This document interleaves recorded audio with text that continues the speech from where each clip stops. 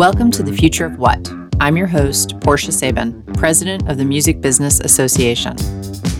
This has been a very tough week in America, and the struggle isn't over.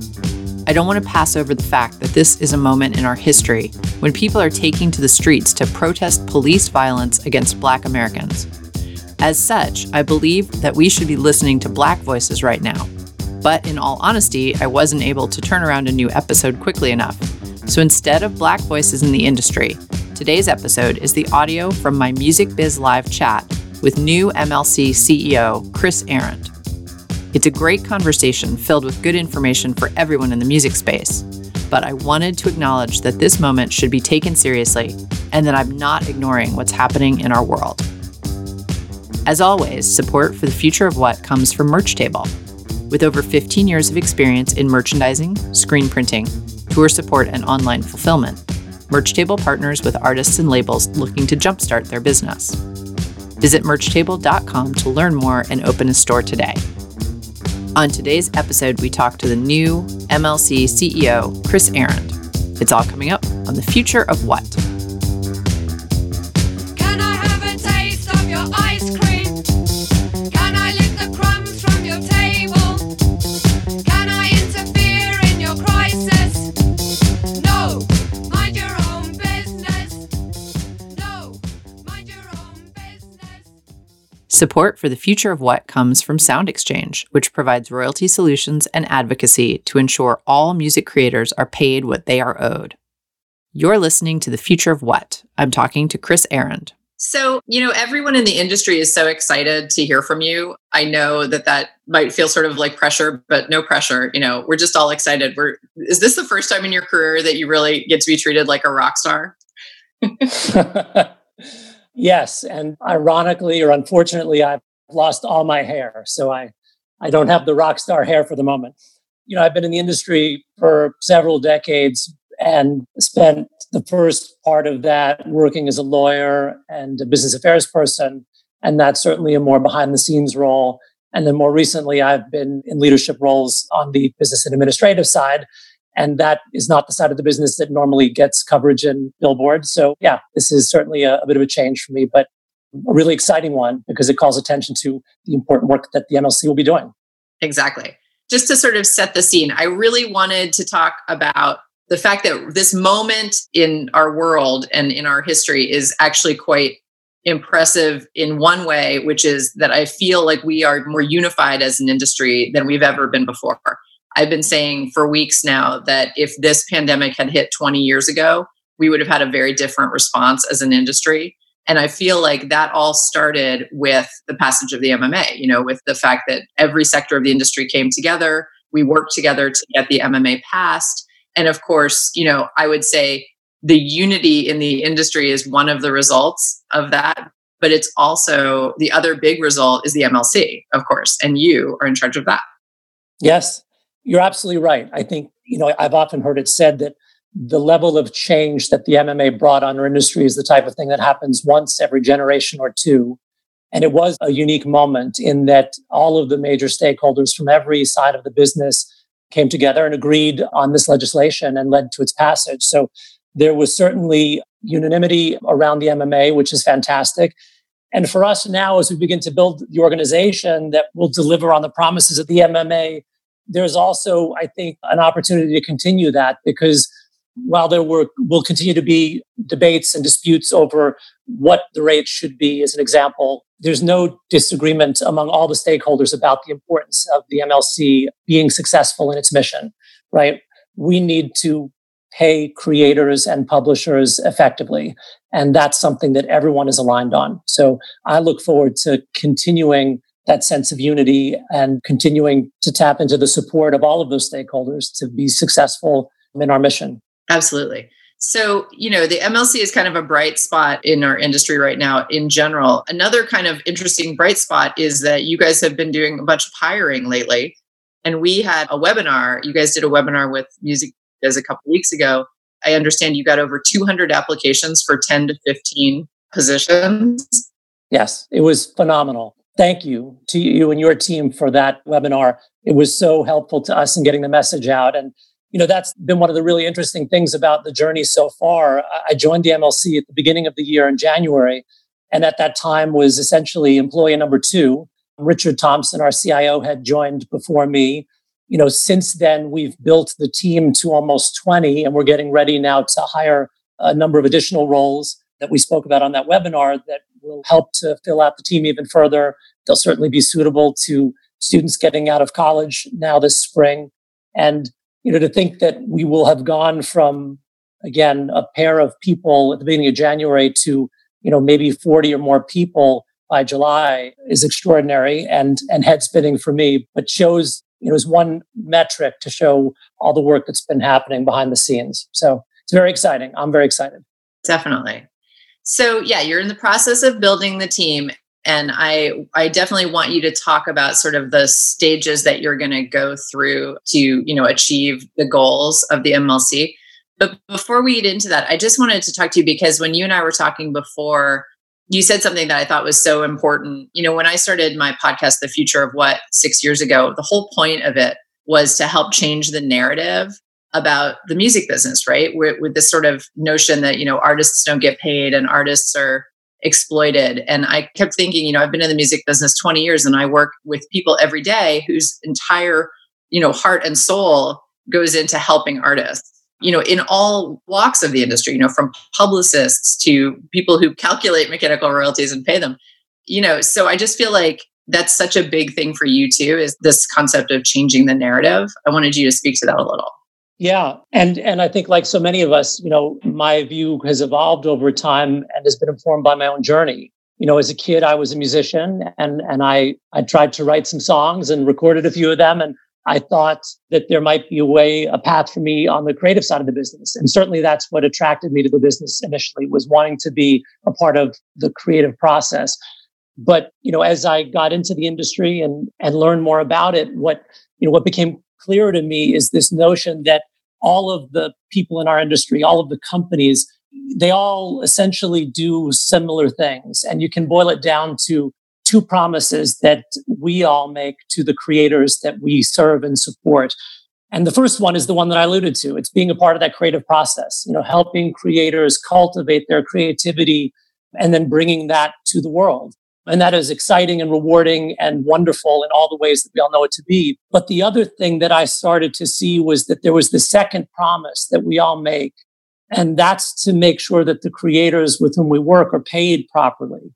And while that may not be the side of the business that gets all the attention and that may attract the glamour, as I got to know artists personally over the years of my career, and in particular working at Rhino, which is a catalog label at Warner, I was over and over again faced with this reality that for so many of our creators, it's that second promise that is the thing that matters, especially if the part of their career that is devoted to creativity has perhaps shifted and they're no longer making music as much as they were. They continue to make a living based on the creative things that they've done. So that second promise to me is so important, and it's so important to creators. It's the thing that allows them to keep being creators. And I think for us as an industry, it's imperative that we support that and we value that and we make that a priority. So that was sort of how my career started to shift and what led me to get more involved in the administrative side of the business, because I saw that as an opportunity to make a difference for the creators that I felt so passionately about. And the chance to move to the MLC was this amazing opportunity to double down on that and to help build and lead an organization that is exclusively focused on that second promise. So for me, this is a passion that has, developed over many years. And I'm so thrilled and feel really privileged to be in a place now where I can make that my life's work and my focus. Absolutely. And, I think it's always worth it to mention again that, this industry has gone through a number of sea changes, but the most recent big upheaval was, before the pandemic, was the shift from being a physical marketplace to a largely digital and streaming marketplace. And with that shift, I always talk about this on my podcast because people don't think about it in terms of the cash flow. We went from a situation where you basically, like a record label, which I used to run, was paid once or twice a year by their distributor. And then that was their money for the year. And then they paid their artists either, twice a year or 4 times a year. But now as soon as digital came into the world, people started getting paid monthly. But the number of places where those payments are coming from just exploded exponentially. And it's become really like a full-time job for an artist to keep track of all the little pennies and fractions of pennies that they need to account for it so that they can make up a full income, if they can make up a full income. And the great promise of the MLC is that it's going to be another income stream for artists. And I think that's one reason why everyone's so excited about what you guys are going to do. So let's just get into the sort of plan. Your ultimate mission is to match works info to sound recordings, but you have a series of steps you have to go through to get to that process. Do you want to walk us through that? Sure. Again, starting from the beginning, before we can do anything, we had to build the foundation for a company.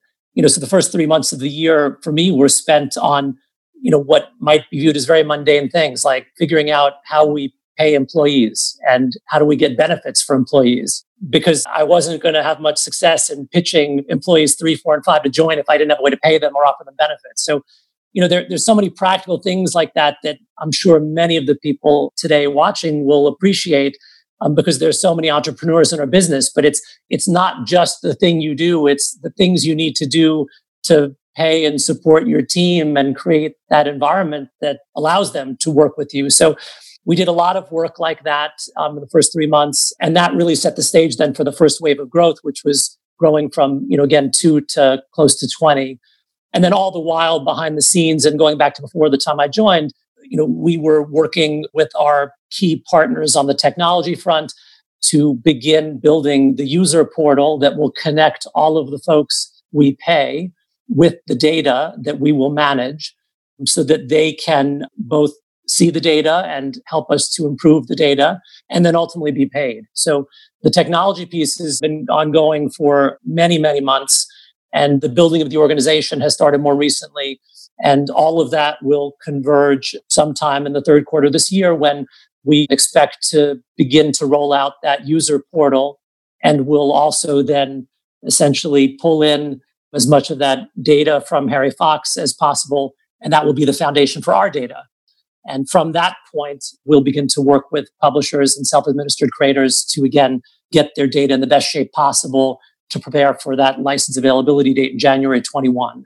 And that is the big date for us. That's the date we need to be able to begin administering those licenses, receiving those usage reports, and then begin the process of calculating and paying royalties. And we remain on track to be open and ready to do that. Right. Which, January of 21 may have sounded far away 3 months ago, but yeah, sounds a lot closer right now for some reason. Yeah. Time flies when you're having fun. When you're sitting in your house, it's incredible. Just hard, because there's just all these conversations we have to have, because racism is just, it's bad right now. We have to have all these people of color. We have to have all these conversations, and unfortunately, we have to have them with white people. It'd be easy if we could just have them with each other. There's racism, right? There sure is. Papa, see you later. And I'm not mad at you, white people. Let me be clear. I'm not mad at you. You're not the ones who are here. You're some of the good ones. You're not like the rest. You speak so well. All I'm trying to say is,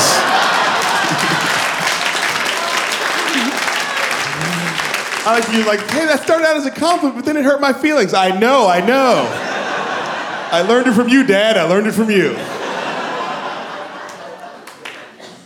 Yeah, but it's just, you have to have these conversations, and it's just this weird thing. Like, white people, sometimes your response to stories of racism are just so troubling. And I'm talking about, I'm not talking about on the right, because the right has the same response. If you tell somebody on the right you had a racist thing happen, they go, there's no such thing as racism. You go, okay, I'll block you on Twitter. We're done here, I don't got to watch Fox News. I can turn the channel, But then there's that thing that happens with white people who are your friends, who are on the left, and that thing where you go, hey, I had a thing happen, it was racism. They go, how'd you know it was racism? See every black person, people of color, no, yeah. Do you get that response sometimes? How do you know it's racism? And it happens like this. How do you know it's racism? With a shuffle step. How do you know it's racism? Because I'm kind of an expert in this. I've been studying it my whole life, whether I wanted to or not. I kind of know. And let me just explain, white people. This is what it sounds like when you say that to us, because I don't think you get how crazy that sounds. It would be like if I was to run into you on the street, collective white person. And I was like, hey, what do you do today? I was like, well, I got up, I ran some errands, and I had lunch. What'd you have for lunch? I had pizza. How'd you know it was pizza?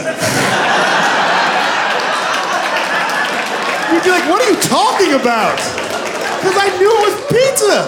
It was clearly said pizza. I have pizza almost every day. That's what I think is suspicious. How are you having all this pizza every day? Because there's pizza everywhere in the world. No, I don't see all this pizza you're seeing. I don't think you had pizza. Are you sure it wasn't pita bread with cheese on it? Are you sure it wasn't pita bread with cheese on it?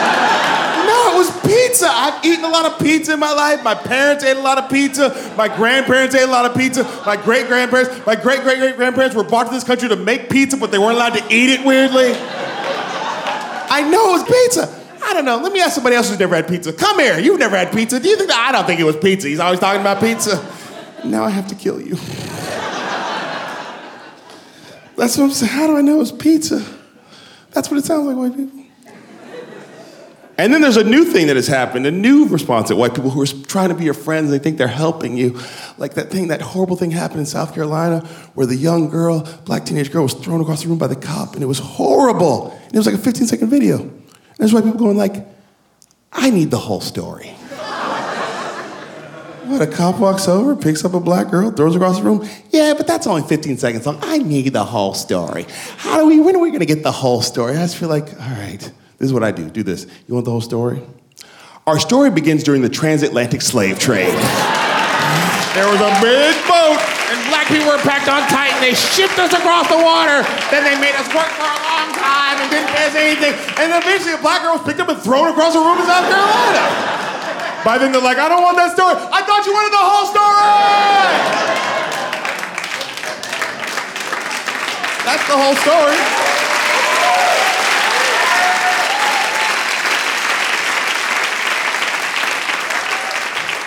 No, I just meant like another minute of the video. Oh, that's what you meant.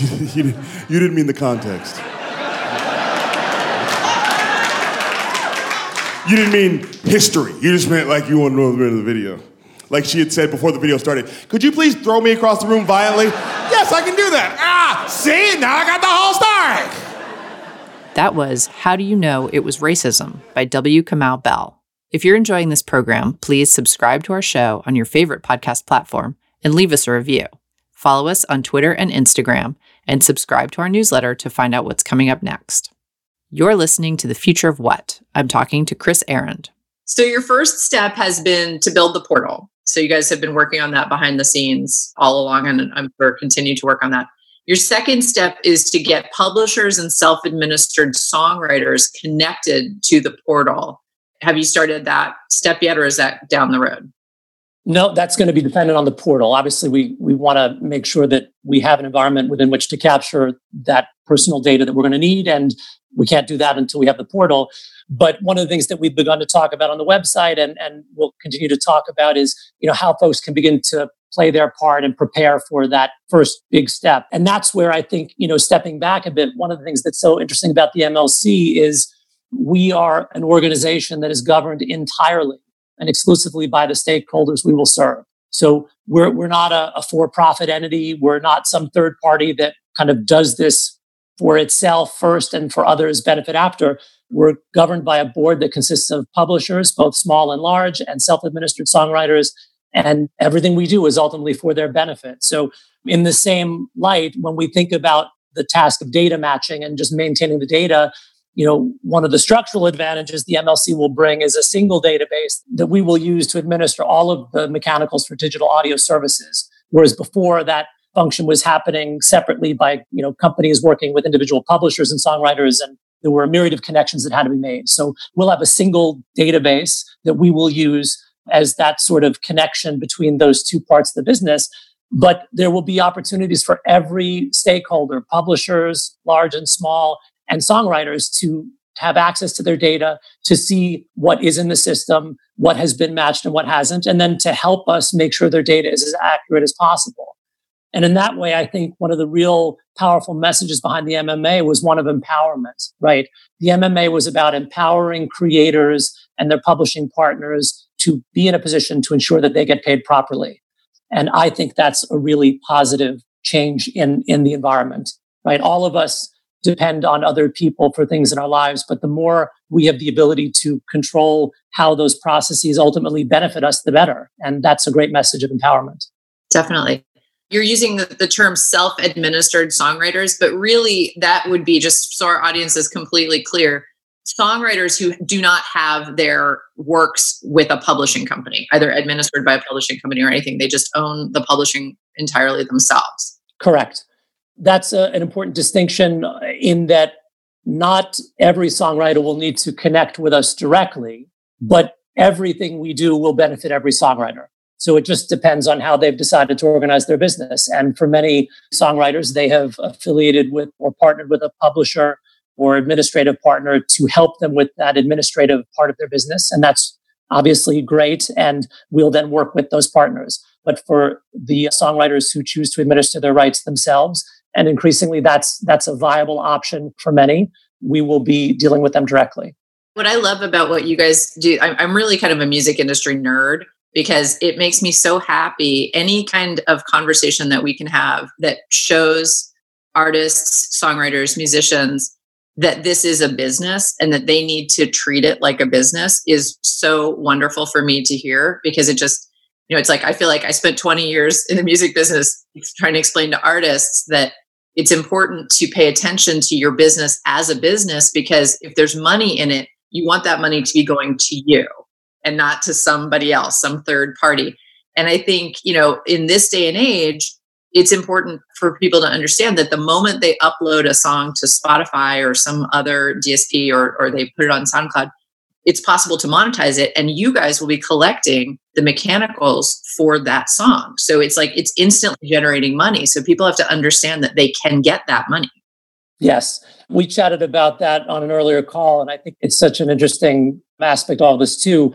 When you and I were kids and we were in bands, we could write songs and we could play songs and we could record songs. But for most of us, those recordings ended up on cassette tapes that we were limited to playing in our cars or maybe on a cassette player. But there was no real meaningful access for us to the commercial market. So the idea that there was a financial benefit to what we're doing was really non-existent unless and until we were signed by a publishing company or a label. And for the overwhelming majority of people, that didn't happen. Today, those same kids can record music using cutting-edge technology tools. They can make professional quality recordings, and they can upload this to every digital service in the world. And as you correctly point out, that now generates some financial revenue stream, both for the songwriting side and the performance side and the record side. So we have an opportunity now, and I think it's important for us to make sure that we're getting that message out to the newest members of the industry. And the line for where the industry starts is much further back in the process. It's no longer about when and if you get that big deal. It really starts from the moment you decide to create and put your creative output out in the world. So again, outreach is going to be a huge part of what the MLC does. And we're very much thinking about how we can begin to connect with creators who are certainly in college and maybe even younger than that, so that as they start creating and putting their works out in the world, they understand the financial piece.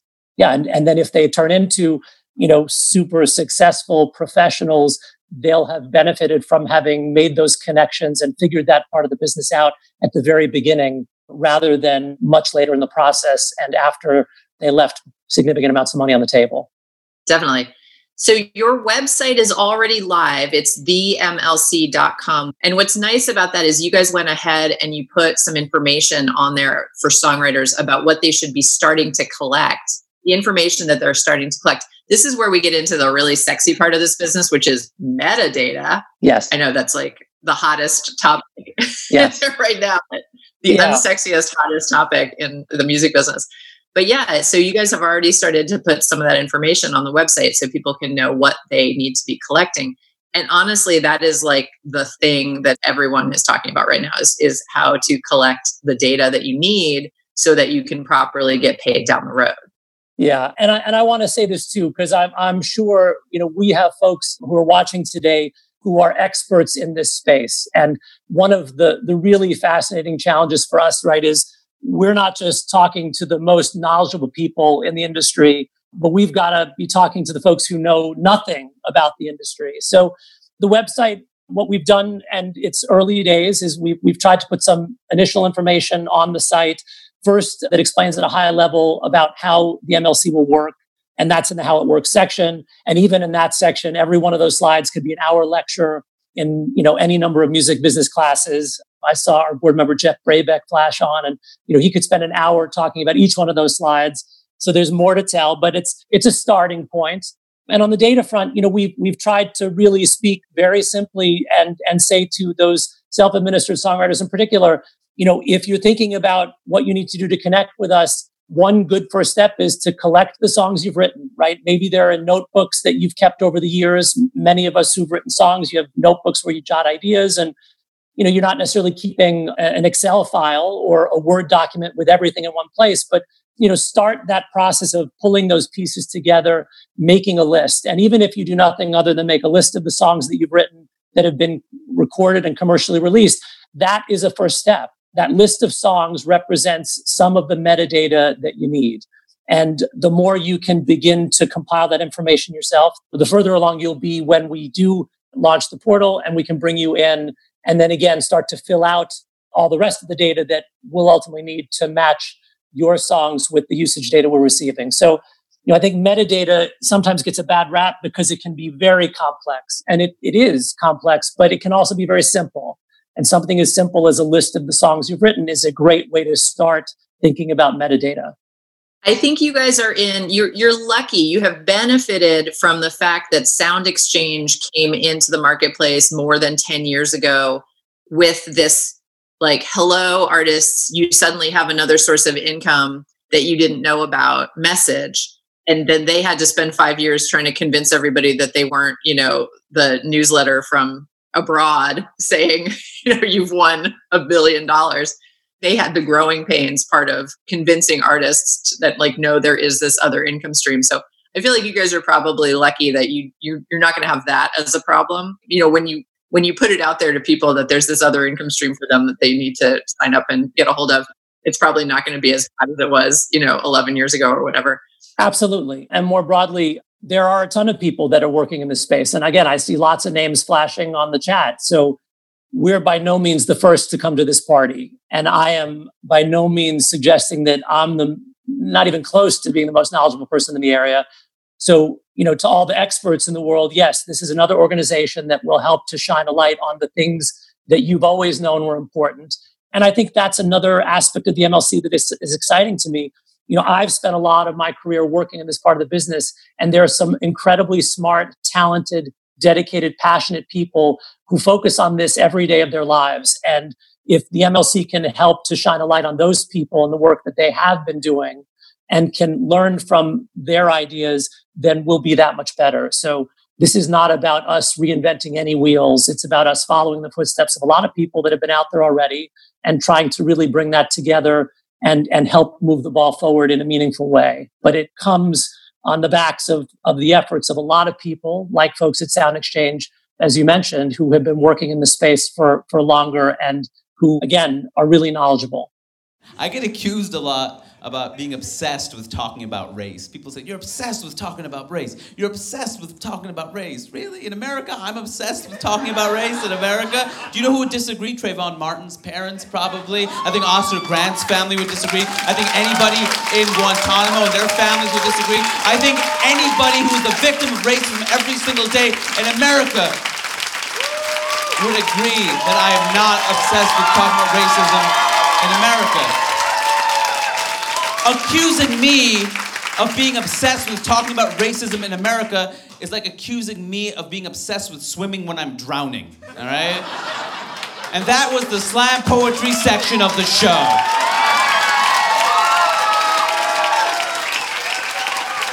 I'm not the one.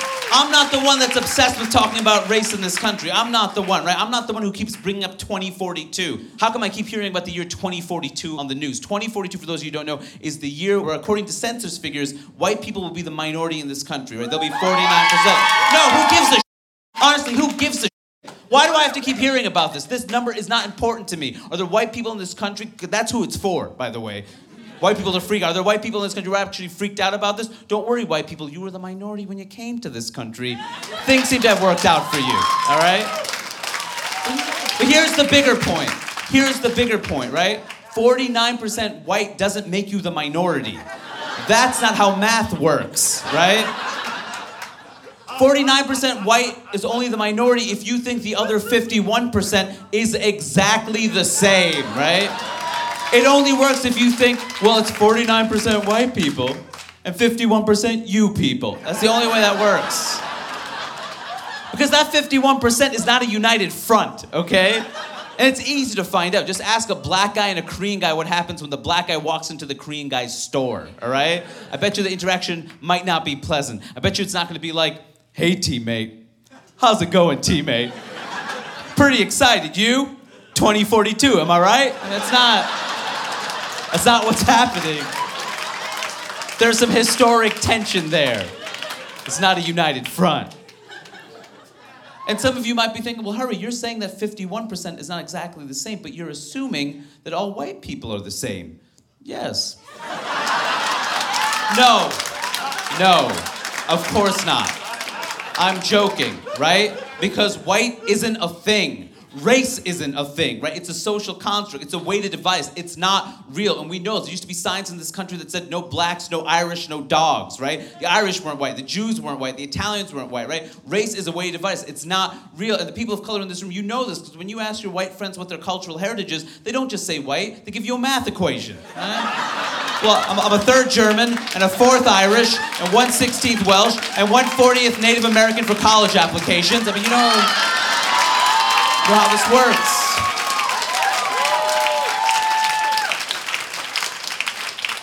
Waiting for 2042 is like waiting for Godot, all right? You're wasting your time and there's nothing to wait for.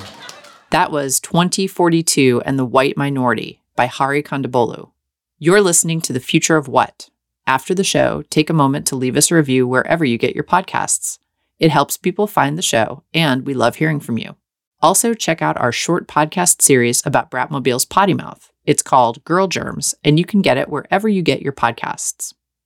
You're listening to The Future of What? I'm talking to Chris Arend. So do you guys have any creative ideas? I know your team isn't completely together yet, but have you guys, brainstormed any creative outreach ideas to reach those self-administered songwriters and, letting them know that this is out there for them to get involved with? Yeah, my chief marketing officer, Ellen Truly, will appreciate if I don't freelance some ideas on the spot. We have begun to think about that.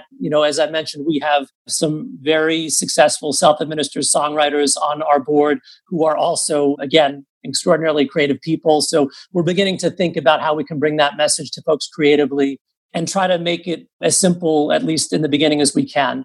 I think that's another important thing. One of the challenges in the metadata space and the administrative space is between all the systems we use and all the acronyms, it's easy to overwhelm people. It's a language all of its own. And I think it's important for those of us that work in this area and who understand fundamentally that this is a service area, right? We're doing this because it will help produce a better outcome from the creators we serve. It's important to make that accessible and to really bring that message to creators without burdening them with the acronyms and all of the terminology that can be complicated.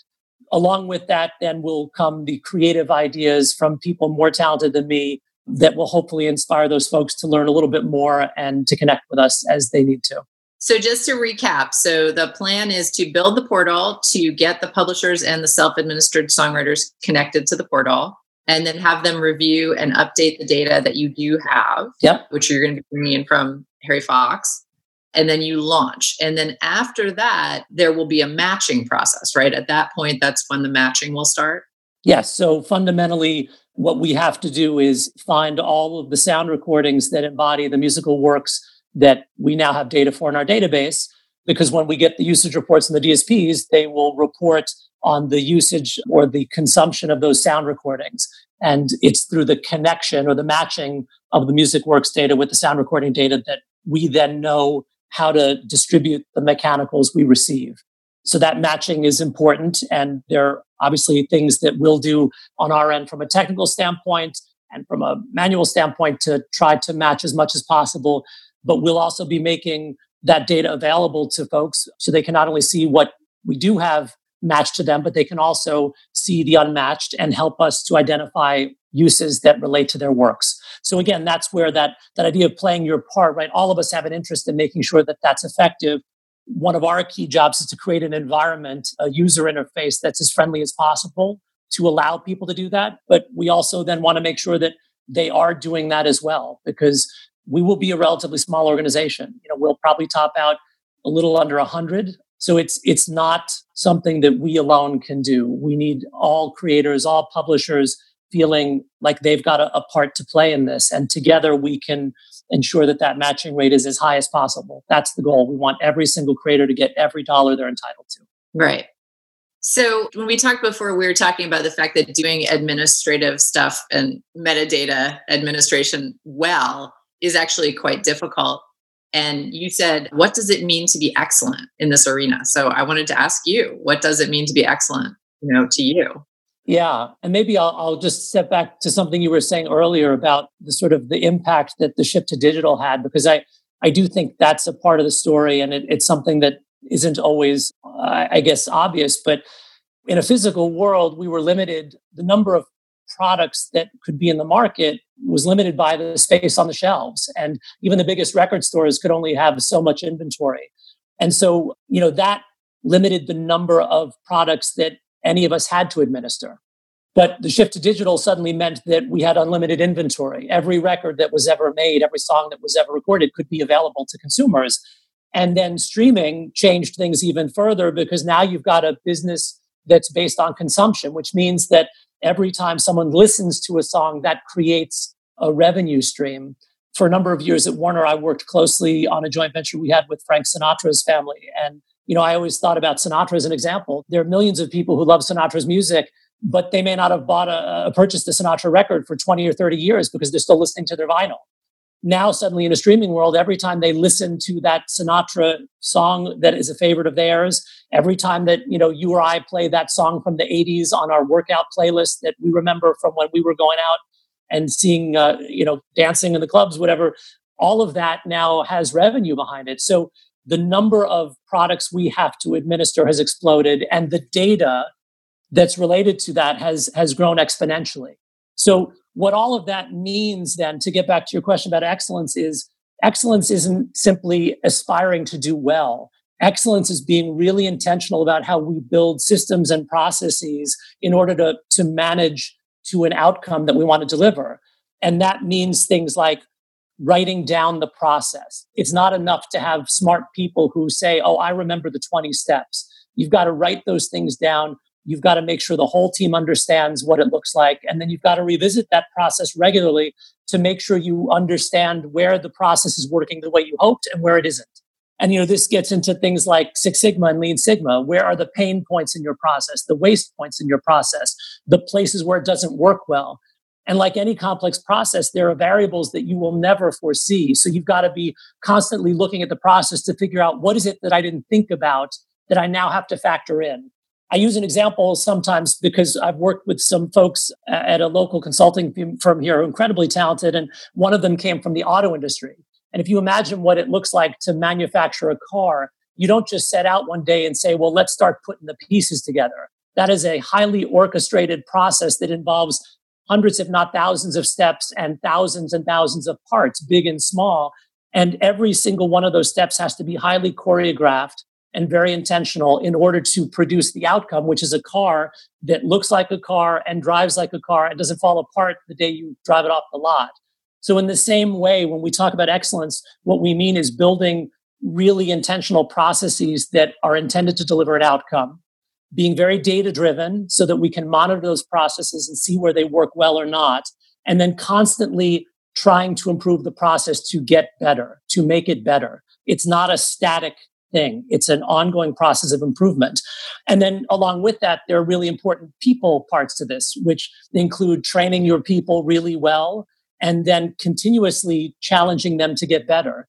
Continuous improvement is a culture, and you have to build that culture from the ground up and make sure that every one of your people feels empowered to help drive improvement. One of the things that I saw in my prior role at Warner that was so amazing to me was there are challenges in any process that only the person dealing with them will know. And so what that means as a senior executive, there are things happening that could be improved, and I will never know them on my own because I won't see them. So if I haven't empowered every single person on my team to raise their hand and say, hey, there's something I see here that's a problem, it won't get fixed. So, part of excellence is making sure that the organization sees what it's doing through the lens of every person in the organization and not just through the lens of the person who is in the leadership position in the organization. I hesitate to say from the top because I don't view it that way. I view the job of leaders as supporting the teams that they lead and making sure that those teams are empowered to make things better. So again, this is an area I'm so passionate about. And again, it requires a level of intentionality. It's not simply about wanting to do a good job. So that's excellence in a nutshell. And that's one of our guiding principles. It's on our website. This is one of the ways that we're going to deliver on our mission and for our creators. Very inspiring, Chris. We're all very inspired. So I'm really hoping that, I think the best thing for us to do is to plan to talk to you again at MusicBiz in 2021. So that would be May of 2021. Absolutely. And see where you guys are then, because I feel like that would be very educational for everyone to see sort of where we came from, in 1 year. Absolutely. Here, today. Yes. Though I hope with our outreach that we'll certainly take everybody on the journey and that I don't want to go away and then show up in a year. I want folks to understand what the journey looks like, what the challenge looks like. Again, starting from that day one when there were 2 of us to, when we'll hopefully be 75 or more people by the end of this year and hopefully have an office. There's so many steps in that process and so much work being done by so many great people. So it'll be exciting to look back in a year and be able to highlight some of the great things that happened along the way and hopefully be in a position where we're beginning to deliver on that promise. But I will say this, next May is not the end either. When we talk about license availability date, one of the things that I've tried to stress to our team is that's not the end of anything. That's the first day of the race. And the race from there never ends. So license availability date is day 1. And every day after that is a day when we will strive to do better and get better. And that never stops. That's the exciting part. Well, we're all lucky to have someone as passionate as you leading the charge on this, Chris. So thank you so much for being with us today. I really appreciate it. Thank you so much for having me. I really appreciate it, Portia. Because for the first time, we are seeing white people mad. White people have been mad before, but you've never been this kind of mad this kind of long. No. It's new to you. It's new to you. You're not used to it. Or when they tried to cancel Family Guy, that really pissed you off. Yes. You're like, bring it back! What the No. We're black, so for us it's more like a base coat. Yes. Please allow us to be your anger Sherpas, okay? Help you deal with waking up enraged. Mm-hmm. And how to not take that on every single person. Yes.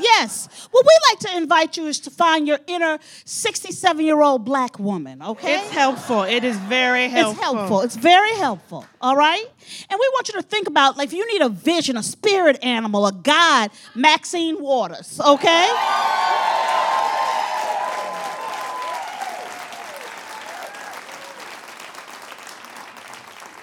She gives, negative. Yes. 0. Like she's in imaginary numbers.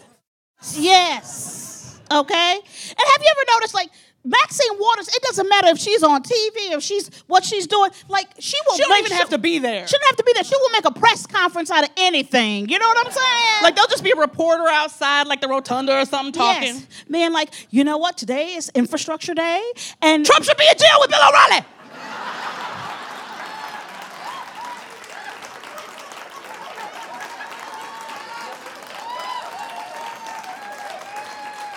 I think that was Maxine Waters. Reclaiming my time.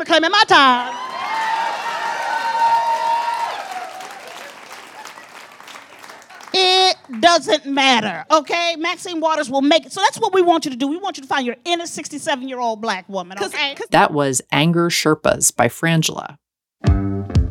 And that's our show. The comedy we played today was used by permission. You heard W. Kamau Bell, Hari Kondabolu, Frangela, and of course our theme song, Mind Your Own Business by the Delta 5. Subscribe to our podcast and leave us a review. For more info on our shows, check out our website at thefutureofwhatshow.com and sign up for our newsletter. Our program was recorded via Zoom and in my closet and is produced by Will Watts. I'm Portia Sabin, President of the Music Business Association. Stay safe out there, everyone. I'll see you next week.